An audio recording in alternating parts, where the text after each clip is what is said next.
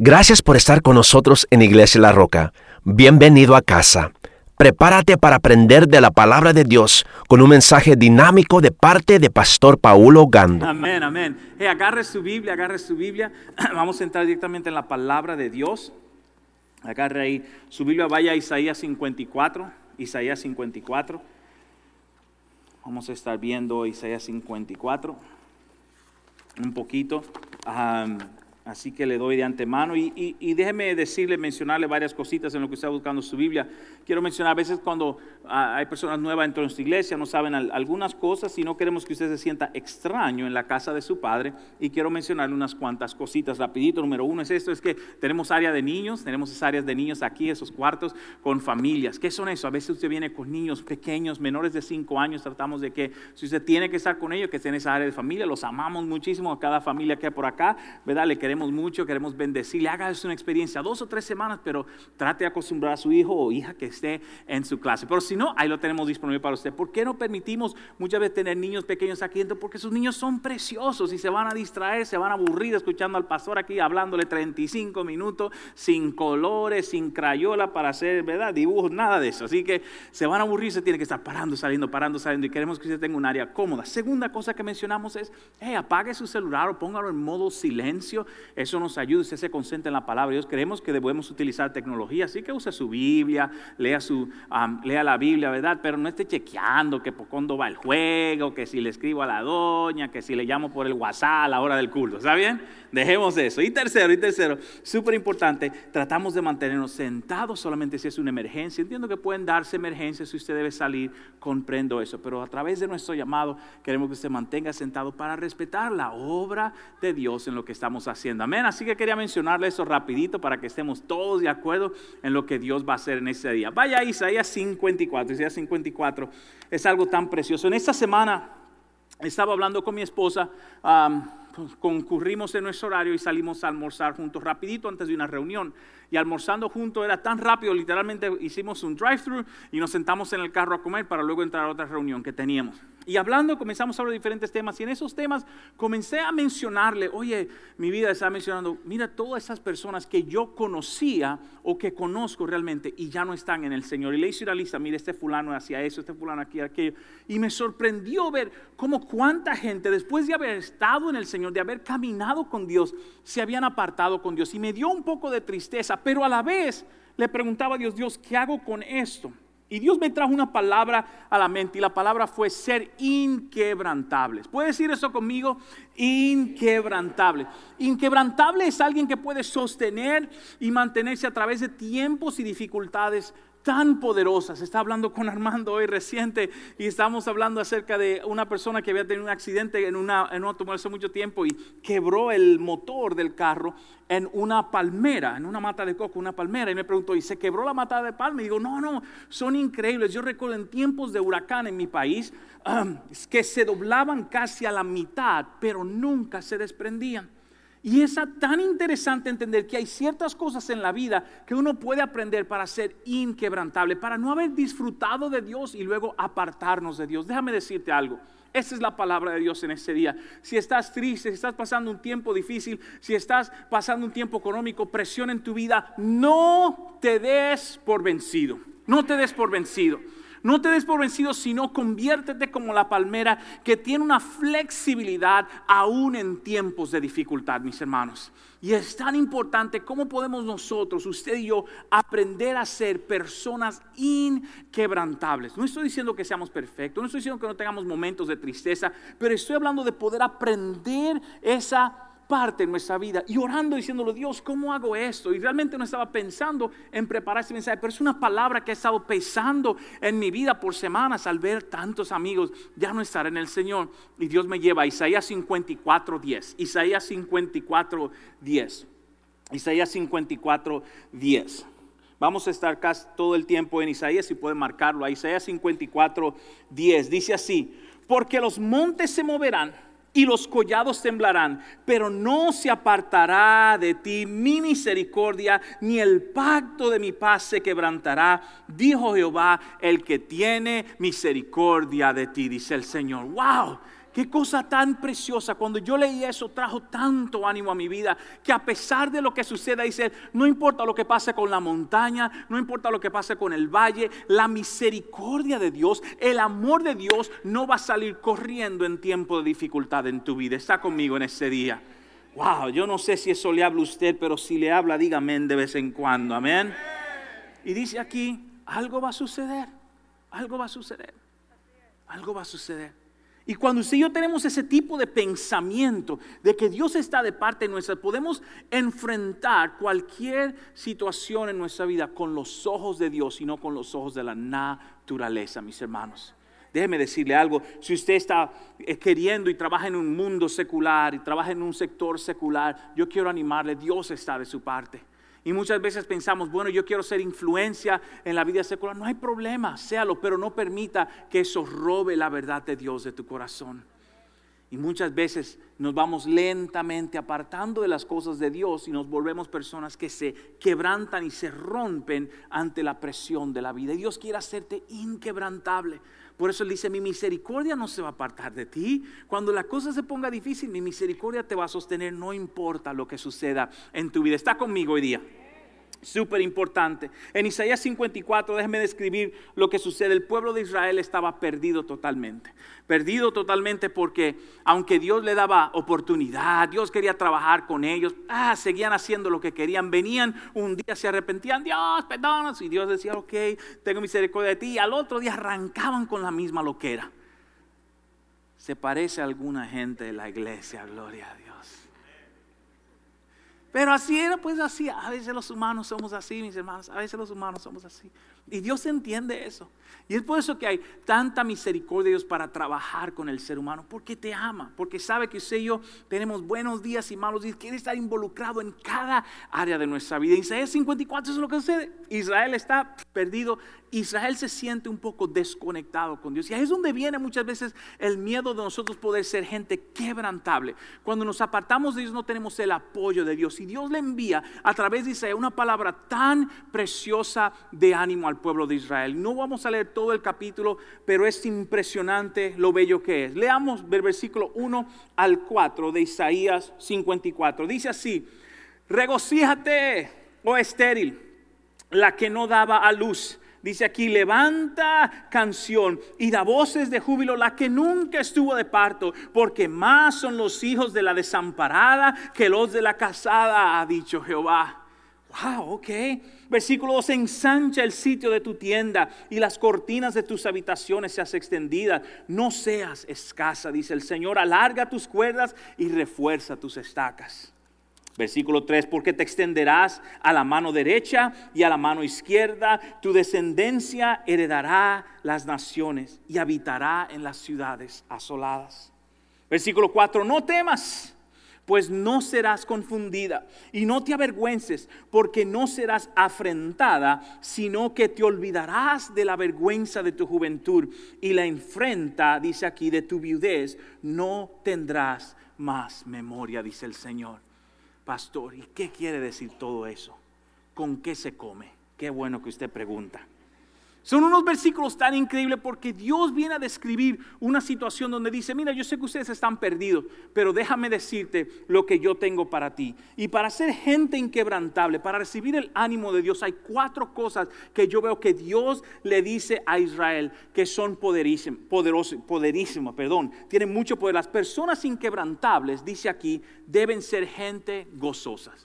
Las personas inquebrantables son gente gozosa. Es muy difícil usted aguantar dificultad en la vida si está aburrido. Gracias, Pastor Vladimir, por ese amén. Es muy difícil. El agrio no aguanta mucho. El agrio usted le dice 2 cosas y está listo para pelear. No mire a su vecino, déjelo tranquilo. Entonces, el inquebrantable es una persona gozosa, es una persona que tiene la habilidad de ver la vida por otro lado, mi hermano. Si usted solamente ve la vida por los lentes complicados y no ve el gozo de las cosas de la vida, olvídese que eventualmente eso va a traer un quebrantamiento y una separación a su vida. Y Dios desea que usted y yo, para ser personas inquebrantables, necesitamos traer gozo a nuestra vida. A mí me encanta ver comedias, aunque las comedias hoy día todas están plevísimas, buenísima, ¿verdad? Hay que tener cuidadito.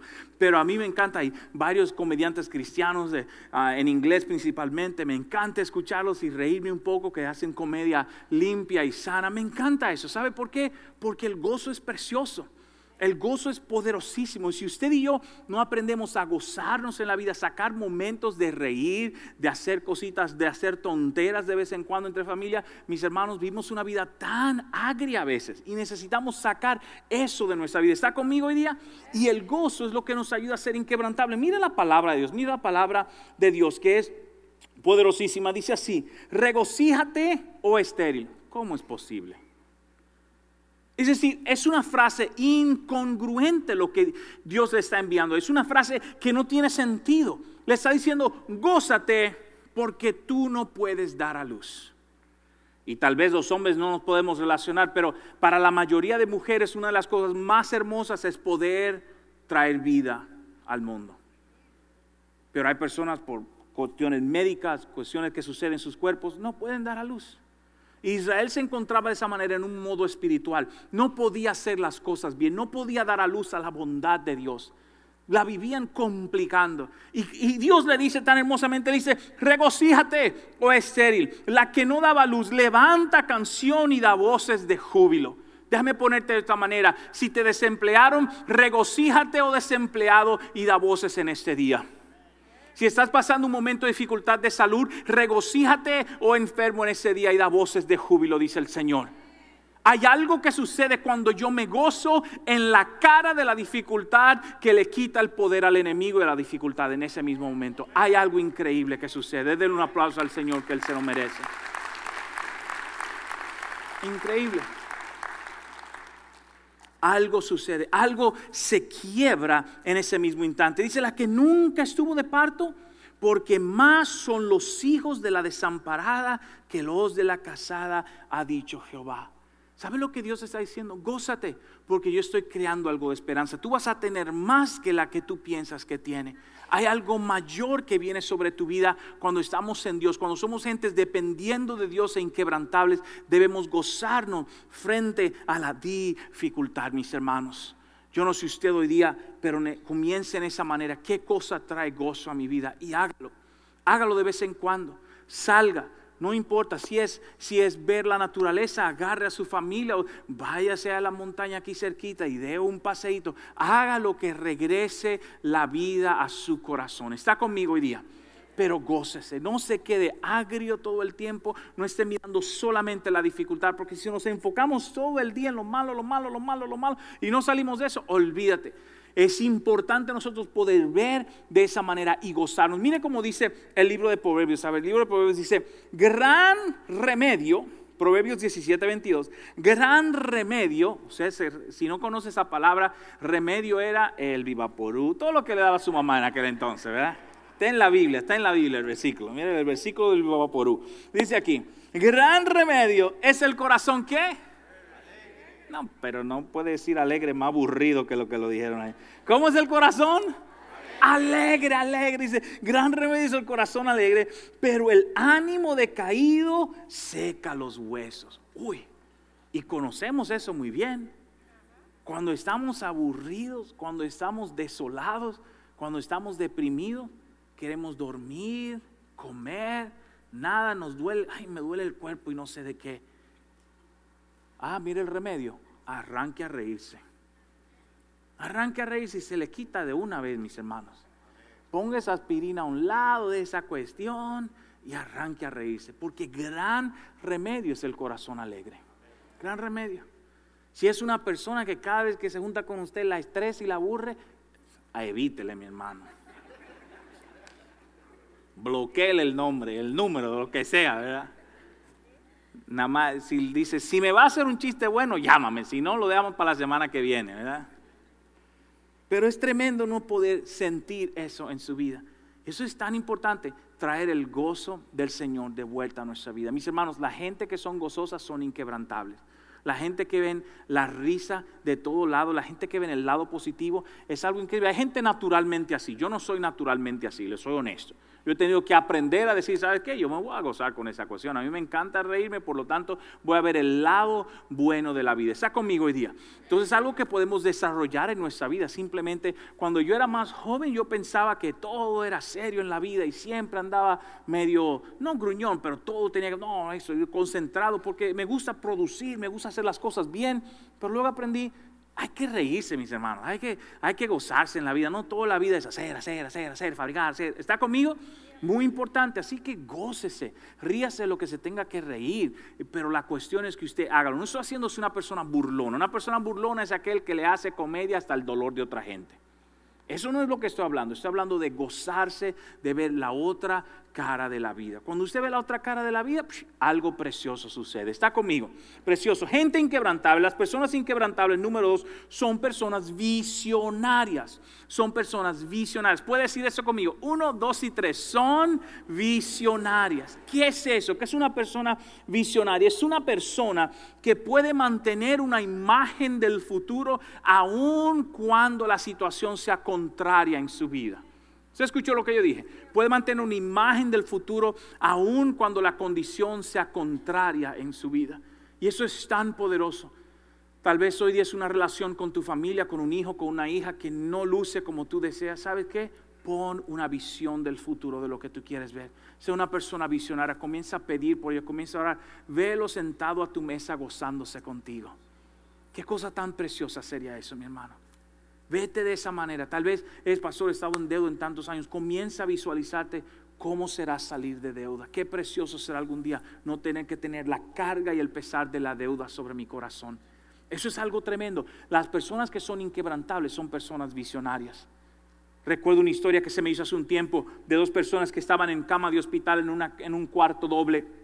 Y el que estaba en la ventana miraba hacia la ventana y se gozaba, wow, y miraba y decía, wow, wow. Y el otro que estaba de ese lado vivía aburrido todo el tiempo. Y un día le dijo, mira, yo estoy de este lado y no puedo ver por la ventana, dime qué es lo que estás viendo, que dices, wow, y dice, oh, mira de este lado, wow, veo una palmera, ahí fuera hay un parquecito precioso. Y le escribí al otro, wow, se gozaba, y él pensando en su vida, ay, yo quisiera esa cama de la ventana porque yo estoy aquí. Eventualmente ese hombre que estaba de ese lado falleció. Y bueno, pues él le pidió a la enfermera, bueno, ya no hay quien, muévame para aquel lado. Y la enfermera dijo, ok, está bien. Y cuando lo mueven para el lado, el hombre estaba esperando y lo mueven. Y cuando se para a ver a la ventana, del otro lado lo que había era un edificio. Y él se pregunta, pero todo este tiempo, pero ¿dónde está el parque? ¿Y dónde está la palmera? ¿Y dónde está la laguna? Y el hombre le cayó el 5, como dicen, le cayó el centavo sobre la mente. Y dijo, wow, ese hombre se estaba imaginando todo lo bueno, aunque lo que estaba viendo era un edificio.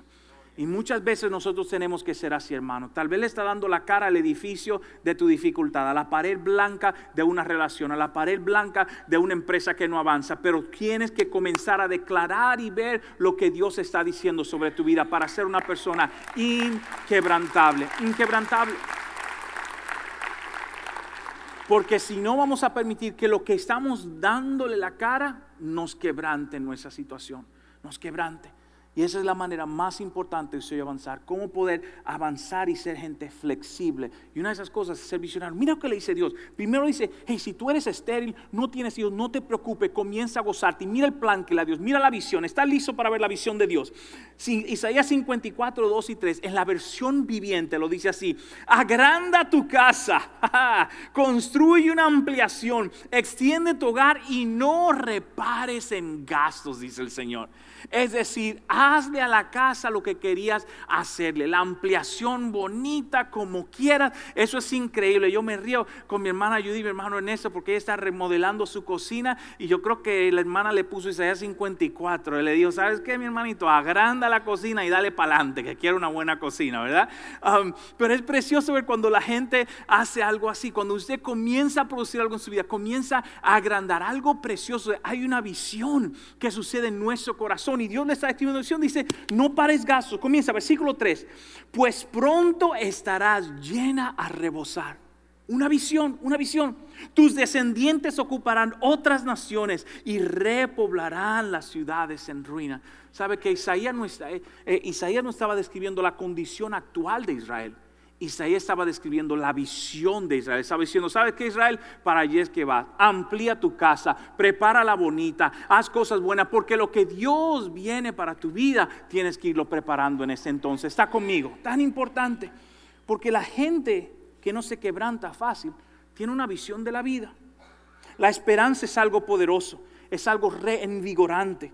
Con la esperanza en nuestra vida podemos avanzar de una manera increíble. Mire, mi hermano, cuando se pierde la esperanza, inmediatamente se pierde la vida, se pierde el caminar, se pierde el deseo. De hecho, la gente realmente fallece cuando de por sí mismo muchas veces suelta la esperanza.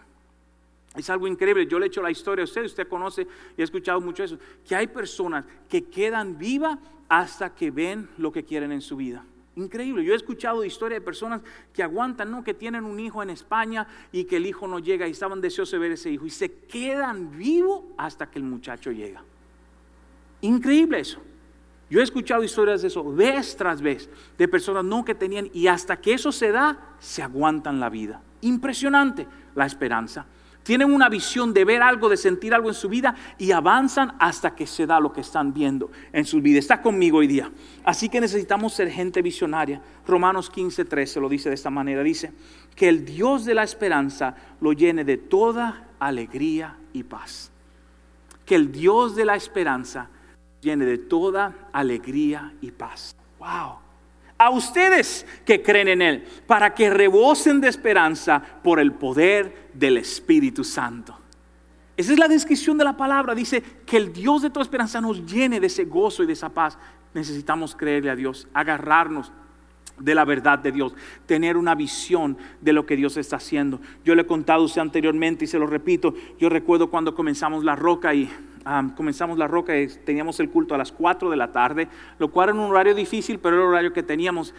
Y cuando comenzó, siempre que algo es nuevo, pues todo el mundo viene a ver el pendenciero, ¿verdad? A ver qué es lo que hay de nuevo y todo, ¿verdad? Pero ya cuando la cosa sigue avanzando, como a los 3 meses creo que quedamos como 60, 80 personas. Después de comenzar como con 300 personas en aquel entonces. Y obviamente uno como pasó dice, bueno, ya la regué, ¿verdad? ¿Qué fue lo que hice? Y bueno, y me da pena, y bueno, estoy orando. Y yo recuerdo, ¿sabe qué yo tenía que hacer? Dios me había dado una visión de La Roca. Yo tenía que recordarme a mí mismo lo que Dios iba a hacer en nuestra iglesia. Y seguir siendo fiel a pesar de lo que mis ojos veían. A pesar de lo que mi corazón sentía, a pesar de que éramos un puñito de gente solamente en el salón de jóvenes, yo sabía que Dios tenía algo grande y bueno, pero yo tenía que comenzar a ser visionario y seguir haciendo, dando lo mejor que yo podía, haciendo lo mejor en aquel entonces cuando eran pocos, porque cuando sean muchos como quiera Dios será fiel en ambas cosas. Está conmigo hoy día. Yo no sé en qué situaciones está, pero sé una persona visionario. Pon en tu mente aquello que Dios está haciendo en tu vida. Yo no sé lo que estás viviendo, pero tienes que recordarte a ti mismo para lo que Dios te llamó. Está conmigo, porque el Dios de la esperanza y paz te va a guiar. Si no mantengo esa esperanza, abandono. Si no mantengo la esperanza, digo, hey, esto no funcionó, yo no soy el que debe estar haciendo eso, yo no escuché de Dios, pero Dios sabía lo que iba a hacer en cada una de nuestra vida. Está conmigo hoy día. Súper importante eso. Número 3. ¿Está aprendiendo algo de Dios hoy? Qué bueno, los del frente tienen un aumento de bendición. No, mentira. Número 3. Las personas inquebrantables son perdonadoras. Uy, pastor, iba bueno el mensaje. Las personas inquebrantables son perdonadoras. Mire, mis hermanos, el perdón es un principio cristiano poderosísimo. Es tan poderoso que ese fue el hecho por el cual Jesucristo vino. Para crear un camino para usted y yo ser perdonados por nuestro Dios y tener acceso a la presencia de Dios libre por el sacrificio de Jesucristo. El perdón es tan importante que cuando los discípulos le pidieron a Jesucristo enseñarle a orar, una de las frases más poderosas fue, perdónanos como nosotros perdonamos.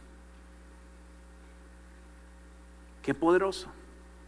Es tan poderoso el perdón que Jesucristo lo menciona en una parábola que todos conocemos como la parábola del hijo pródigo. Es tan poderoso el perdón que Jesucristo se aparece donde Pedro, después de Pedro meter la pata de una manera tan horrible al final de la vida de Jesucristo, le dice, adelante mi hermano, si tú me amas entonces cuida mis ovejas y seguimos adelante. El perdón es tan poderoso y necesario. que aquí viene Isaías 54 a través de esta enseñanza, y dice lo siguiente. Isaías 54:4 en la versión internacional dice: no temas. Puedes decir esa frase conmigo: 1, 2 y 3. No temas. Muchas veces es la emoción más poderosa dentro del perdón. Uno tiene miedo de decir, uno tiene miedo o de confesar, uno tiene miedo o de hablar, pero el perdón es algo tan poderoso. Para ser una persona inquebrantable hay que saber perdonar. Y déjeme decirle, el perdón no es para la otra persona, el perdón es primeramente para usted. Usted se beneficia más que el otro. Usted se beneficia más que el otro. Hay una descripción del perdón que dice que muchas veces la persona que no perdona es queriendo darle veneno a la otra persona, pero quien se lo tome es uno. Usted quiere que a la otra persona le pase algo y el que se está tomando el veneno es usted. El perdón invierte esas cosas. El perdón dice: yo no sé lo que va a pasar con tu vida, pero tú no controlas mi vida ya más, mis emociones, mis pensamientos. Y dice la palabra de Dios aquí: no temas, porque no serás avergonzada. Cristo le dice a Israel: sé que has cometido muchos errores, que has sido traicionero, lo que me has fallado, pero no te preocupes, yo no te voy a avergonzar. No serás avergonzada, no te turbes, porque no serás humillada. Olvidarás la vergüenza de tu juventud. Y mi hermano, muchos de nosotros tenemos cosas de la juventud que queremos olvidar. Sea honesto con usted mismo. Y Dios dice: te olvidarás de eso. No va a traer vergüenza a tu vida esa cosa ya más, cuando somos perdonadores. Y no recordarás más el oprobio de tu viudez. O sea, para Dios, el hecho de que enviudaste, el hecho de que perdiste algo, no va a ser de vergüenza a tu vida. Y déjame decir algo: yo siempre estoy tan orgulloso de mi mamá, porque mi mamá tomó esos principios tan poderosos en su vida al enviudar tan joven, a la edad de 26, 27 años de edad, y decidió enfocarse en Dios. No estoy diciendo que ella no debió casarse, fue decisión personal. Si usted pasó por eso y quiere casarse, cásese, hombre, no se preocupe, no hay nada, no hay versículo en contra de eso. Eso es bonito, pero ella tomó una decisión personal. No dejar que la viudez sea una vergüenza para ella, sino que lo tomó como honor para criar a sus hijos en las cosas de Dios. ¿Qué cosa? Ella invirtió aquello que lucía como una vergüenza. Hay que ser perdonador, hay que perdonarse a uno mismo y perdonar a los demás, porque el perdón trae una libertad poderosísima. De hecho, Jesucristo, hablando con los discípulos, hablando con los estudiantes del Instituto Bíblico esta semana, y hablamos de esto. Jesucristo le estaba enseñando ciertos principios y le dice a los discípulos acerca del perdón. Y uno de ellos dice: maestro, ¿cuántas veces tengo que perdonar a mi hermano? Es decir, dime a ver, porque a veces queremos saber. Es como la pregunta del diezmo: ¿cuánto es, pastor? Es $5. ¿Cuándo me bendice? Dime el número y así ya yo le echo ese número y ya sé que va a ser bendecido. Gloria a Dios. Y le dice al perdón lo mismo. Le dice: hey, ¿qué te crees? ¿Qué te crees? Y le dice: ¿qué hacemos? Y mire, Jesucristo le dice: mira, perdona a tu hermano 70 veces 7. Y dice el siguiente versículo, dice que los discípulos clamaron y dijeron: Jesús, aumenta nuestra fe. Es que mi hermano, no es fácil. Uno quiere como que le pase algo al otro para no sentirse bien un día. Sea honesto. Y él dice: no, hay que ser perdonador. Hay que ser, porque cuando yo soy perdonador me vuelvo inquebrantable. No permito que esas cosas de la vida doblen mi vida y me hundan. Quiero mostrarte una historia de un video. Déjame decirte, está en inglés porque no lo conseguí en español. Por eso voy a explicar la situación y luego te digo qué dijo el muchacho. Pero algo sucedió hace unos meses en Texas. Una mujer policía, según las historias, mató a su vecino por error. Mató a su vecino por error. Ella es una mujer blanca, su vecino es un hombre africano, no es negro, pero es de otro país, de los Bahamas o algo así. Pero la cuestión es que el hombre estaba en su habitación, ella vive en el tercer piso, él vive en el segundo piso, supuestamente ella pensó que era su apartamento, entró, vio al hombre y le disparó y lo mató. Y se armó pues un desorden increíble en Texas, todo eso. Por fin la llevan a la corte. Cuando la llevan a la corte ya la van a condenar. El día de la condena, el hermano menor del hombre que mataron dice: yo quiero hablar. Y si tú lees la historia, hasta ese momento él no había dicho absolutamente nada. Pero ese día él decide hablar. Le dice a la juez, yo quiero, antes de hacer la condena, y muchas veces en las cortes americanas permiten leer cartas y cosas así. Dice, yo quiero hablar. Dice, no voy a hablar de parte de mi familia, no estoy hablando de parte de mi mamá o de nadie, eso es mi deseo personal. Y luego le dice a la muchacha que la perdona. Es un momento tan increíble que se vio a través del mundo, la jueza llorando, todo el mundo en la corte, fue algo tan emotivo. Y yo quiero que usted lo vea. Una vez más, está en inglés, le pido perdón, traté de buscarlo en español, Univisión, diferentes noticiarios y no lo conseguí. Pero está en inglés y usted por lo menos vea la acción de lo que sucede. Ponga atención a las pantallas. I'm not gonna say I hope you rot and die just like my brother did, but I personally want the best for you. And I wasn't gonna ever say this in front of my family or anyone, but I don't even want you to go to jail. I want the best for you. Because I know that's exactly what both of them would want you to do. And the best would be give your life to Christ. I don't know if this is possible, but can I give her a hug, please? Please? Yes.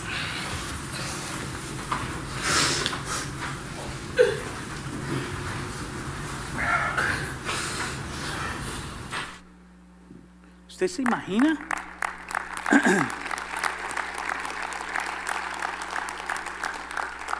Esa señora mata a tu hermano. Tus palabras son, yo no deseo nada malo para ti. Ni siquiera quiero que vayas a la cárcel, le dice. Deseo que te encuentres, tengas un encuentro con Cristo y le des tu vida. Yo no quiero nada malo para tu vida. ¿Sabe qué es lo interesante? No tengo el video para usted. Al final de la sentencia, la señora la sentenciaron a 10 años de cárcel. Había un grupo de personas que ni siquiera eran familiares del hombre que mataron. Y están protestando afuera. Que le den más cárcel, qué injusticia, qué terrible. Usted y yo podemos estar de acuerdo con ellos. Pero esa es la diferencia entre una persona perdonadora y una persona que vive una vida agria. Los de afuera ni siquiera son familiares. Los familiares están diciendo, te perdonamos, sigue tu vida, nosotros vamos a seguir la nuestra con Cristo. Y los de afuera diciendo, que se pudra, que le pase esto y lo otro y que la metan preso. Y hay mucha gente así dentro de la iglesia. Que ven la injusticia de otras situaciones y ellos mismos se aburren. Y para ser inquebrantable, mi hermano, hay que aprender a perdonar. Ese jovencito tiene una vida muy larga para él. Ese jovencito enseñó una lección al mundo profunda. Obviamente muchos noticiarios editaron la parte donde dice, dale tu vida a Jesucristo. Por eso elegí esa escena, porque aunque él lo dice, muchos noticiarios no quieren saber que la gente vaya al cristianismo. Pero hay un poder increíble en Cristo. Un poder increíble para perdonar y superar las dificultades de la vida. Se encuentra en Cristo Jesús, mis hermanos. Porque las personas inquebrantables son personas perdonadoras. Perdonadoras. José es el mejor ejemplo en la palabra de Dios de eso. José fue rechazado por sus hermanos, traicionado. ¿Te imaginas tu propio hermano dándote a la muerte? Ese fue el plan. Sus hermanos dijeron, vamos a matarlo. Le tenemos tanto celo que preferimos que él esté muerto a que sea familiar nuestro. Dice la palabra de Dios que lo entregaron a la esclavitud. Que déjeme decirle algo, en aquel entonces hubiese sido mejor que lo mataran. Engañan al papá. José pasa los próximos 13 a 15 años de su vida viviendo como esclavo en Egipto. Una vida horrible. Lo acusan de haber violado a la mujer de un oficial muy alto cuando no lo hizo. Una injusticia terrible. Lo meten preso. Encima de eso, cuando él por fin cree que va a encontrar un favor que encontró en mi país, dicen un enllave, que encontró un pana, un compadre que lo va a sacar del hueco, dice la Biblia, y después que soltaron a su compadre, se olvidó de José. ¿Cuántos de ustedes han vivido eso? Que después de ayudar a alguien, esa persona ni te reconoce. Pero dice la Biblia que José siguió entregado en las manos del Señor. Porque una persona perdonadora es una persona que perdura y es inquebrantable. Y conocemos la historia de José, que José eventualmente Dios lo exaltó y lo puso como el superior. Dice la palabra de Dios que no había gente o persona más poderosa en todo Egipto, que era el el imperio más poderoso de aquel entonces que José. Era Faraón, José y todo el mundo después de ahí. ¿Se imagina usted después de ser esclavo, después de pasar todo eso? Y dice la Biblia que cuando se encontró con sus hermanos, los hermanos tenían miedo y dijeron, este nos va a matar. Porque eso es lo que sucede cuando no perdonamos. Sentimos que la muerte nos está rodeando. Pero dice la Biblia que José, después de llorar, le dijo, no se preocupen, yo no le voy a hacer daño. Porque no fueron ustedes que me mandaron aquí, sino que Dios me mandó aquí para salvarlo a ustedes y a muchos más. Usted no sabe lo que Dios está haciendo en su vida hoy día por su dificultad para ayudar a otro en la misma situación en un futuro. Pero solamente tendrá eso cuando aprenda a perdonar cualquier situación que está sobre su vida. Está conmigo hoy día. Da un aplauso al Señor.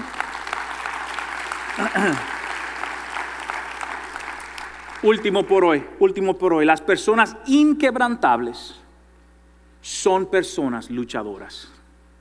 Las personas inquebrantables son luchadoras. Mis hermanos, hay algo que sucede cuando usted y yo a veces somos peleones en el espíritu. No con el vecino y con el hermano y con el ujier y con el fulano, ¿está bien? Sino personas luchadoras, que le vamos a dar la cara a la situación de la vida como venga, mis hermanos. ¿Está conmigo? Que vamos a enfrentar las cosas sin darle para atrás, porque uno no sabe lo que Dios va a hacer en la vida. Y eso es algo tan increíble. Yo he contado la historia aquí muchas veces, pero algo que sucede cuando hay una visión en nosotros. Y mi esposa es una mujer, mira, mi esposa se hace un hoyito en el dedo, ¡guay! Le duele. Pero cuando esa señora iba a dar a luz, era otra cosa, era el Hulk. Yo no había visto algo así.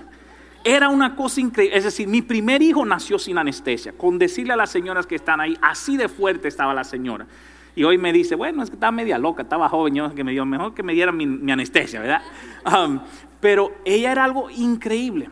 Y yo le pregunté un día, ella dice, yo no sé, es decir, algo sucede cuando hay una visión, hay un niño, hay una niña, hay algo que viene, que se está formando en tu vida, tú te vuelves una persona luchadora. Y mi esposa es una mujer súper luchadora, con sus hijos es algo sorprendente. Y muchas veces nosotros tenemos que ser así con las cosas que Dios pone en nuestra vida. Para ser inquebrantable hay que luchar en la fe, hay que luchar por lo que creemos, hay que luchar por la vida que Dios nos ha dado, porque si no, se va, mis hermanos, se va, pero necesitamos creer en ellos, necesitamos fortalecernos en ellos. Anoche estábamos hablando con nuestros hijos, los sentamos en la mesa anoche y yo le dije a mi esposa, ¿sabe que quiero hablar de la Biblia con los niños antes de acostarnos? Y hablamos de Hebreos capítulo 11 acerca de la fe. Y la razón fue, yo le fui honesto y le dije, mira mis hijos, tengo muchos amigos últimamente que ya no están en el Señor, que han abandonado el cristianismo. Y yo le dije a ellos, a cada uno de ellos, escuchen, ustedes tienen que tener la fe, no solamente la fe de sus padres, pero ustedes tienen que crecer en Dios. Ustedes van a tener que luchar para creerle a Dios en sus vidas. Porque eventualmente, mis hermanos, usted no puede vivir su fe por los ojos de otros. Usted va a tener que creerle a Dios. Usted va a tener que darle la cara a la cosa de la vida. Si sabes qué, yo creo en eso. Yo voy a avanzar en ellos. Yo voy a hacer lo que Dios está poniendo en mi vida. Hay que ser gente luchadora, mi hermano. Gente esforzada en las cosas de Dios. No se rinda. A veces nos esforzamos por un empleo, nos esforzamos por una relación, pero a veces en Dios como que doblamos hacia el ánimo. Bueno, si Dios quiere que me eche el animito y me ayude. No. Hay que fajarse, mi hermano. Hay que luchar. ¿En su país dicen fajarse? No, bueno, ya aprendió más dominicano. Entonces hay que pelear la cosa, ¿verdad? Hay que ponerle ánimo a esa vida, porque si no, la vida nos pasa por encima. Mire el ánimo que viene y le trae Dios. Isaías 54:17, un versículo que yo leo y menciono y oro casi semanalmente. Está listo, dice así: ninguna arma forjada contra ti, ¿qué va a ser? Prosperará. Yo me digo eso, ninguna arma forjada contra mí prosperará, dice la palabra de Dios. Pero mire, condena. Qué interesante. Condenarás. La primera porción, Dios da una promesa y dice, ninguna arma contra ti va a prosperar. Pero la segunda dice, ¿quién es que condena? Tú. Dice, ninguna arma va a prosperar. Pero condenarás toda lengua que se levante contra ti. ¿En qué? En juicio. Toda lengua que se levante contra ti en juicio, tú condenarás. Esta es la herencia de los siervos de Jehová y su salvación de mí vendrá, dijo Jehová. Amén. Mi salvación viene de Él. De un aplauso al Señor. Qué poderoso. Qué increíble. Está diciendo aquí, es verdad, ninguna arma prosperará, pero tú condenarás. Condena toda lengua. Lengua de mentira que vino sobre tu vida. En el nombre de Jesús yo corto eso. Lengua que haya venido sobre tu vida de depresión, no sirvo, no esto, no lo otro. No, Dios es mi amparo, Dios es mi fortaleza, mi pronto auxilio en la tribulación. Declárelo sobre su vida, mi hermano. Sea una persona que pelee por las cosas de la fe. Avance su vida de esa manera. ¿Está conmigo? Hay que hacerlo, hay que echar para adelante en esto. Y en esta vida, mis hermanos, aquel que tiene un espíritu peleador, un espíritu forjador, es aquella persona que lo hace. Con la ayuda de Dios lo hacemos. ¿Está conmigo? Y es tan importante, las personas que son inquebrantables son luchadoras. Son luchadoras.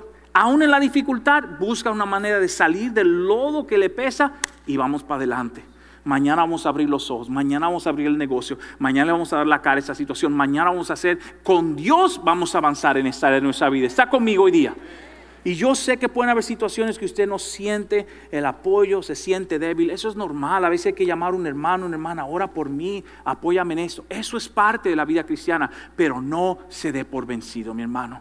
Mi ánimo es no abandone aquella fe que usted recibió de Dios, aquel ánimo que Dios le dio cuando usted le dio su vida, simplemente porque hoy la cosa está un poco más complicada, porque hoy no salió la vida como usted pensó. No. Vamos a luchar hacia el frente con Cristo. Está conmigo hoy día. Le dejo con este último versículo para que te llenes de fe. Deuteronomio 28:7 dice: el Señor vencerá a tus enemigos cuando te ataquen. Saldrán a atacarte en una sola dirección, pero se dispersarán por 7. Se dispersarán por 7. Contra ti vienen, pero por todas partes saldrán. Y déjeme decirle, mi hermano, usted tiene que agarrarse de eso en su vida, de que usted es una persona luchadora, porque aquel que lucha es bendecido. Aquel que tiene fe para pelear recibe lo que Dios quiere sobre su vida. A veces la gente nos pregunta: ¿y cómo hacen ustedes eso? ¿Y cómo se mantiene? ¿Sabe qué? Luchando. No todos los domingos uno se sube aquí, emocionado con la gloria de Dios y los pelitos engranados. ¡Qué rico, Padre! No, mi hermano. No, a veces hubo problema en la semana, dificultad, a veces la salud no está como uno quiere, pero como quiera, aquí va a haber palabra, aquí va a haber servicio, aquí va a haber avance, aquí va a ser lo que Dios quiere, porque vamos a luchar por lo que Él ha puesto sobre nuestra vida. Y para ser inquebrantable hay que tener un espíritu luchador. Hay que ver la vida y decir: ¿sabes qué? No me vas a derrotar. Es verdad que me siento débil, es verdad que me siento triste hoy, pero no me vas a derrotar. Porque Cristo dijo que aunque tú vengas contra mí, por 7 vas a salir corriendo. ¿Está conmigo? Agarre esos versículos y dígalo sobre su vida. Mi hermano, mi ánimo es este. Y esta fue la palabra cuando yo estuve orando por usted que Dios me dio. Y dice así: no abandones la obra que Dios te da, porque el diablo te dijo que lo haga. Porque Él no es tu líder. Él no es tu líder. No abandone la obra que Dios te dio, porque el enemigo te está diciendo: deja eso. No abandone la obra que Dios te dio, porque el enemigo te está convenciendo de otra cosa. Él no dirige tu vida, sino el Dios de los cielos, mi hermano. Agárrese y sigamos adelante en eso. Porque para ser inquebrantable, quiero recordarle, 4 cosas son importantes. Hay que ser gente gozosa, hay que ser gente visionaria, hay que perdonar y hay que seguir luchando. Si Dios te habló, y da un aplauso al Señor, que Él se lo merece. Amén. Gracias por escuchar a Iglesia La Roca y Alcance Mundial. Si este mensaje te ha ministrado, por favor, compártelo con nosotros. Nos encantaría escuchar de usted. Usted puede obtener más información en nuestra página de internet www.rockchurch.com.